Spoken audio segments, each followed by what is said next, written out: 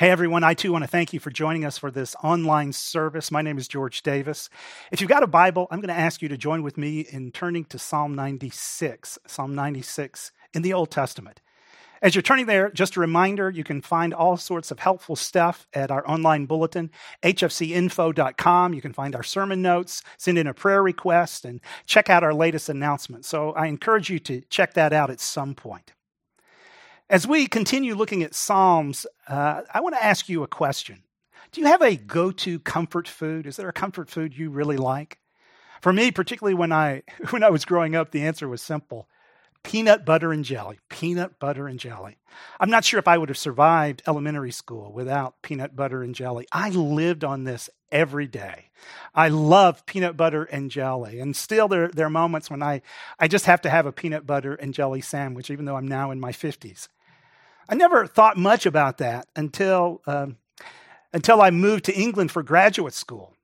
And at one point, I was in a conversation with a friend of mine from a different part of the country. We were talking about American culture. And in the course of that conversation, my friend, who I think was from Australia, looked at me and he said, "George, can I ask you a personal question?" And the tone of his voice implied he's now going to ask me something really deep. And that's when he looked at me and said, "George, do you really eat peanut butter with jelly?" And I looked at him. Yes, I do. And I think that's when I discovered that even though I'd always put these things together, that there are some people for whom peanut butter just doesn't go with jelly. Some people who say, "I don't see how these go together. I would never actually put these things together."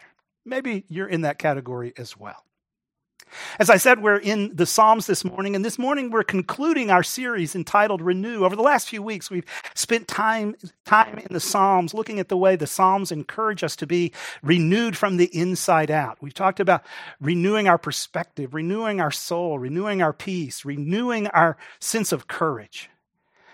This morning, in the final message from Psalm 96, we're going to look at one other theme of renewal. And as we look at this, we're going to see that the psalmist puts together two things that we don't always put together. In fact, the psalmist puts two things together that you might not normally or naturally put them together. In fact, you may even be like my friend from Australia who would say, no, these two things, they never go together. So what two themes are brought together in Psalm 96 that I want us to pay attention to? The two things that are brought together right at the beginning of the psalm are these: the theme of worship and the theme of witness. Now, let me ask you this question. What comes to your mind when you think about worship? Maybe you would say, "You know what, George, the first thing that comes to mind when I think about worship is this. I think about people gathering in person online for a Sunday morning service. We sing, we praise God together. We have times of prayer. We engage God in Scripture. That's worship. And all of that is true. But in the pages of Scripture, the Bible actually says worship is even broader than that. In the Bible, worship is presented as a way of life lived in response to God. So maybe you would say, "Okay, George, I get that too. I get that worship is a response to God, and I get that worship is more than 70 minutes on a Sunday morning. I have opportunities to worship God throughout the week. I'm engaged in prayer and Bible study and getting together with other people, and at times, depending on what I'm going through, I'm praying, and yet I don't necessarily put these two things together. When I think about worship, I don't naturally or necessarily put it together with witness. These themes aren't always linked for me." Well, I think many of us would say that, but that now brings us to Psalm 96. In fact, one of the things we're going to see in Psalm 96 is this. The psalmist argues that worship, true worship, leads to witness. That's a big idea in this psalm. True worship leads to witness. So now let's come to Psalm 96. This is how the psalm begins. "Sing to the Lord a new song. Sing to the Lord all the earth. Sing to the Lord, praise his name." Now notice the theme of worship, but notice this theme of worship morphs into the theme of witness. Proclaim his salvation day after day. Declare his glory among the nations, his marvelous deeds among all peoples. Interestingly, in the Greek version of the Hebrew Bible, this word proclaim is actually translated this way: declare the good news of his salvation day after day. So as the psalm opens, the theme of worship leads to witness. I mean, the psalmist is wanting us to see that worship leads to witness. Now, if we took time, I think we could see these themes linked in other places in Scripture. But let's just stay focused on this psalm. And as we stay focused on this psalm, let's drill down a little bit more and ask, well, what exactly is it that brings these themes together? Why can this author so easily move from worship to witness? So, what brings these themes together? I think as you read the rest of the psalm, the answer is simple. What brings worship and witness together is the character of God. The psalmist begins by inviting us to worship and then engage in a life of witness. And that's followed by his description of the character of God that really permeates much of the rest of the song. And as you look at the rest of the psalm, there are many themes that we could highlight, and I'll just highlight it this way. First of all, I think among other things, the psalmist shows us that God is unmatched. I mean, notice the way the psalm continues. Great is the Lord and most worthy of praise. He's to be feared above all gods, for all the gods of the nations are idols. But the Lord made the heavens. Splendor and majesty are before him. Strength and glory are in his sanctuary. And an underlying theme here is God is unmatched. In fact, when the author says this, all the gods of the nations are idols, this term used here actually communicates the idea of being worthless, not having value. You can actually translate it that way. All the gods of the nations are worthless.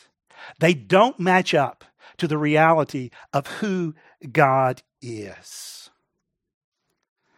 I think in saying this, the author is acknowledging, you know what, there are other ways to approach life. There are other things that people value, but they don't compare to God. Now, maybe at times you find yourself cynical for this reason. There are people around you that are approaching life differently. There are people around you maybe who are always looking to cut corners, always looking for an angle, always looking out for themselves. And when you're around these people, they make you cynical about life. And I think the author is acknowledging, you know, there are people around us who have different sorts of priorities. Yet, don't let that distract you. Don't become cynical because of it. Instead, focus on the beauty, the wonder, the majesty of God, the one who is worthy of praise. Don't become disillusioned just because circumstances or the people around you discourage you. Don't presume that that's all there is to life. This is just the way it is. There's nothing else. Don't get stuck there. Instead, come back to the reality of who God is. Come back to the reality that he has created the world, that he is worthy of our praise. Come back to the reality that you and I have been created in his image. We're intended to be in relationship with him. We're intended to reflect his character in all of creation. Yes, the truth is our world is broken, and we see that brokenness in ourselves. It's true that there are so many things around us that can be disappointing. Yet that's not the end of the story. God has a rescue plan at work, and we learn through the pages of Scripture that rescue plan is now at work through Jesus Christ. So we see that God is unmatched here. And this leads us to see something else in this passage. Not simply that God is unmatched, but also that God is unstoppable. We go a little farther in the psalm, and here's what we read. Worship the Lord in the splendor of his holiness. Tremble before him all the earth. Now notice this. Say among the nations, the Lord reigns. The world is firmly established. It cannot be moved. He will judge the peoples with equity. Look at that statement again, the Lord reigns. Centuries later, Jesus would build on this same theme in his own teaching when he announced the arrival of the kingdom of God. God's rescue plan is now underway. I am the one who is bringing it about, and it will not be stopped. Now, here's what's assumed in this psalm. If God's reigning, if God is truly reigning, if his rescue plan is now underway, it's a plan that is involving more and more people. Right? You are to say to the nations, the Lord reigns. And I think what's expected here is as you say to the nations, the Lord reigns, there will be people who choose to come under that reign. So, worship and witness come together as we understand the character of God. Because when we understand who God is, when we understand what he is doing, we are acknowledging that through his plan, more and more people are becoming a part of what he's doing. To see this further, just think back again to how the psalm began. Remember how the psalm began? Sing to the Lord a new song. Now, why does the author use that phrase? Why does he say this is a new song? What does it mean to sing a new song? Well, I think among other things, it means this. We are to sing a new song in that day by day there are new evidences of God's grace and God's faithfulness. There are evidences of God's grace in my life that I can celebrate today that I could not celebrate 5 years ago. So the song, the worship is new in that there are new things to celebrate. Furthermore, and I think you see this in the context of this psalm, the song is new because there are new people singing it in new places. In other words, when we worship God, when we come together corporately to worship, we are doing so with the recognition that God is reigning. He is bringing more and more people into his plan. And as he does so, you and I as believers have a role to play. We are called to be part of the announcement of God's reign.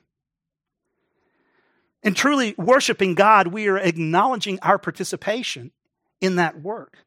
In truly acknowledging God's character and his work, worship and witness come together because worship leads to witness. Now, as we engage this simple idea that I think the psalmist is describing, that true worship leads to witness, let me just unpack the implications of the true worship that he's describing. I think there's several implications for us, several things that this kind of worship that the psalmist is describing, several things that it produces. First of all, I think this worship, true worship, should produce confidence in God. As the psalmist has acknowledged, there are all kinds of ways in which people approach life.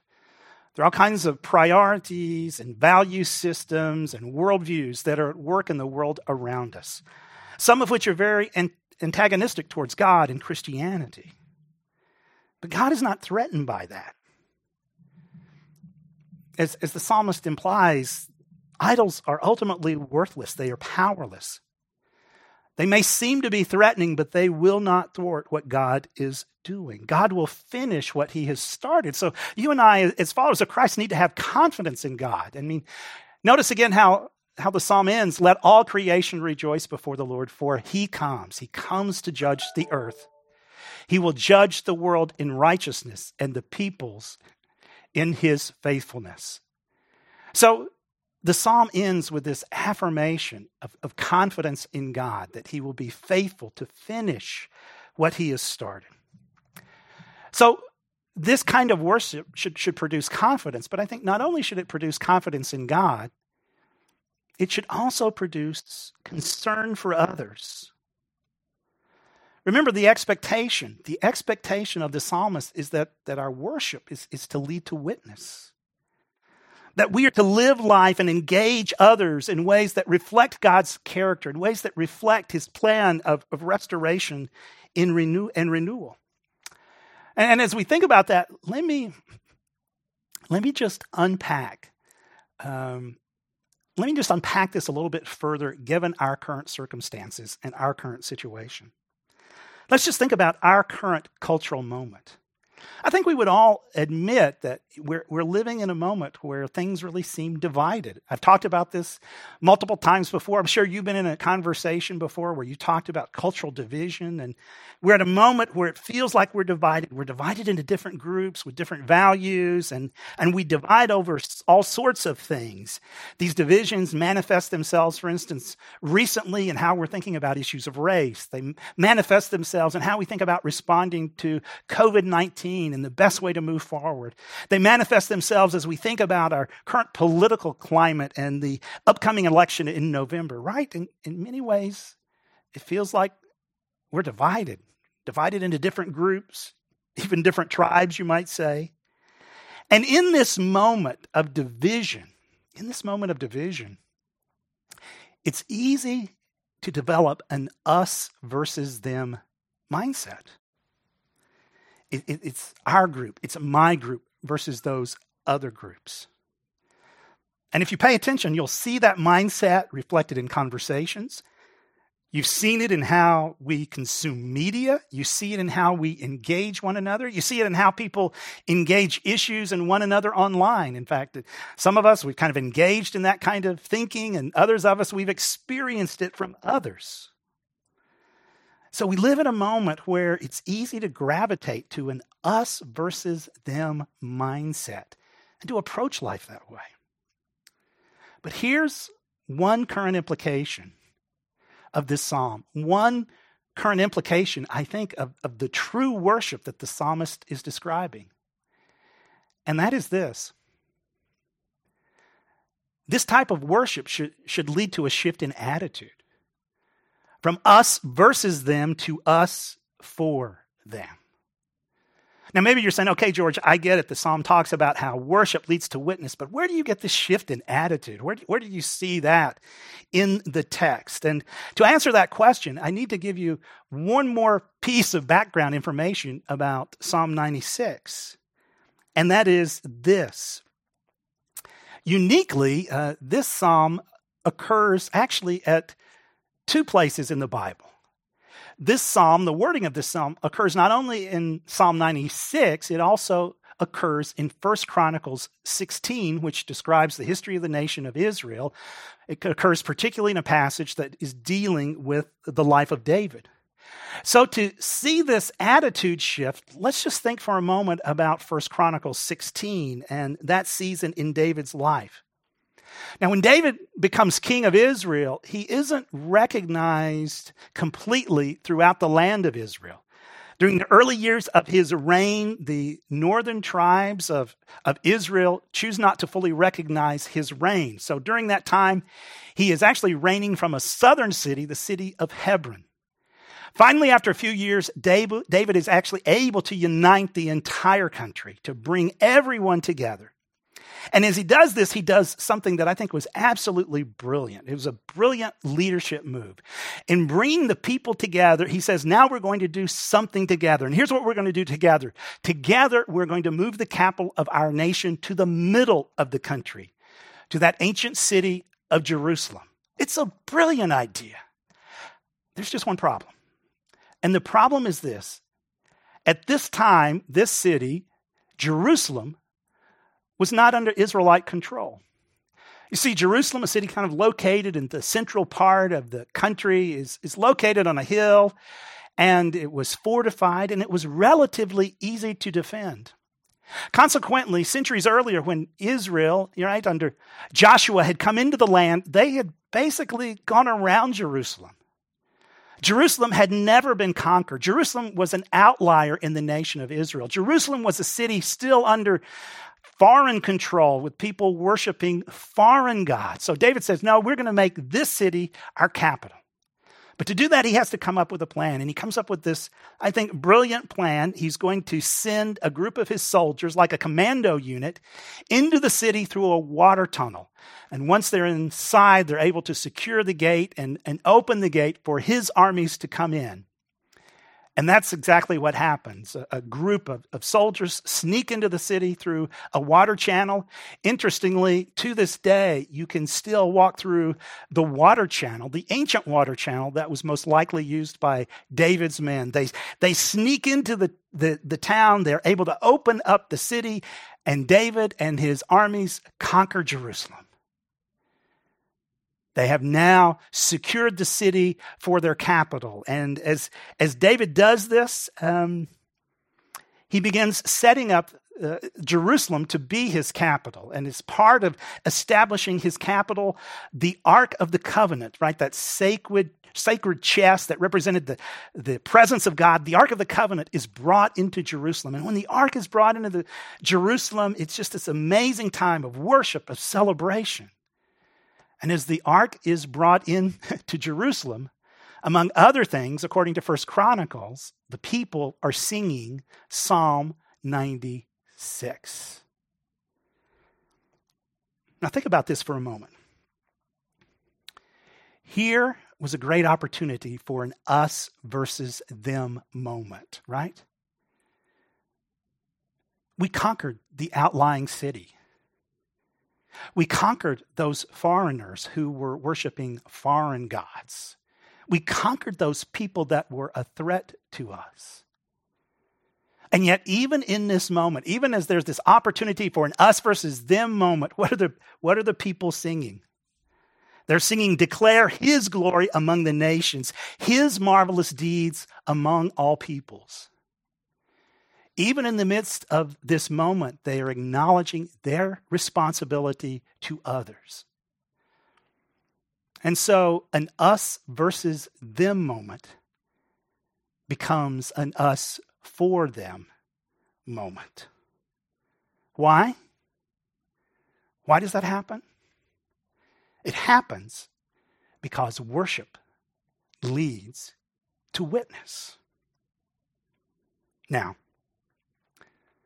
with that in mind, next week, as we begin moving into the fall, next week, we're going to be starting a new series. The series is entitled Build a Bridge. And as we launch this series, next Sunday, I'm going to be updating you on some planning that has been going on with our staff and with our elders. In the course of next week's message, we're going to really talk about the next season in the life of our church, what the next 3 to 5 years could look like, and more specifically, what the next year can look like, what this next academic season can involve. Now, I realize for many of us, our schedules are getting busier. I realize that for many of us, as fall is ramping up, things are becoming more complicated on your calendar. But right now, I'm asking you to make next Sunday service, September 13th, I'm asking you to make that a priority, to join us either in person or online. And if you can't be with us Sunday morning, to come back and to watch the service online, because in the course of next Sunday, we're going to be talking about what this next season in the life of our church can look like. And as we talk about this next season in the life of our church, I'm going to invite you to join me. I'm going to invite you to join me over the next year in building bridges. Now, I'll explain next Sunday more about what that looks like, but among other things, it means this. It means that individually and collectively, we are going to be people that are for others. It means even in a cultural moment where it's so easy to be divided, where it's so easy to stay safe in our particular groups, we're going to be people who engage life differently. And I'm going to invite you to join me in this effort. Now, I realize that this can be stretching. I realize that for many of us, this isn't going to come naturally. I realize in so many ways this can feel countercultural, and we'll talk more about that next Sunday as well. Yet, it's an approach to life that we must take seriously, because true worship leads to witness. True worship leads to witness. Let's pray together. Gracious God, this morning as we've looked at this psalm, I pray that perhaps for some of us, we've been challenged to see these two things that go together that we don't always put together. I thank you for the way this psalm stretches us to think that worship is to lead in an outward direction in our lives. Father, particularly in a time that is culturally divided, it's so easy to think differently. And yet, particularly now as we are going to be launching into this new year, as we're going to be talking about building bridges, I pray that we're going to be willing to engage life differently. I pray that we're going to be people who understand that true worship leads to witness. May we be open to what that looks like in our lives. In Jesus' name, amen. Again, I want to thank you for joining us and invite you, if you would like to jump into the virtual lobby right after the service. If you're watching this on Sunday morning, you can find the link at hfcinfo.com. And it's my prayer that as we've been talking about this psalm, that it's getting you to think. It's starting you to really think about what does worship and witness look like in my life. And as I said, next Sunday we're going to begin unpacking that more. So plan to be with us next Sunday as we begin to see and understand concretely that as we start a new year, God is inviting you and me to be people who build bridges. Amen.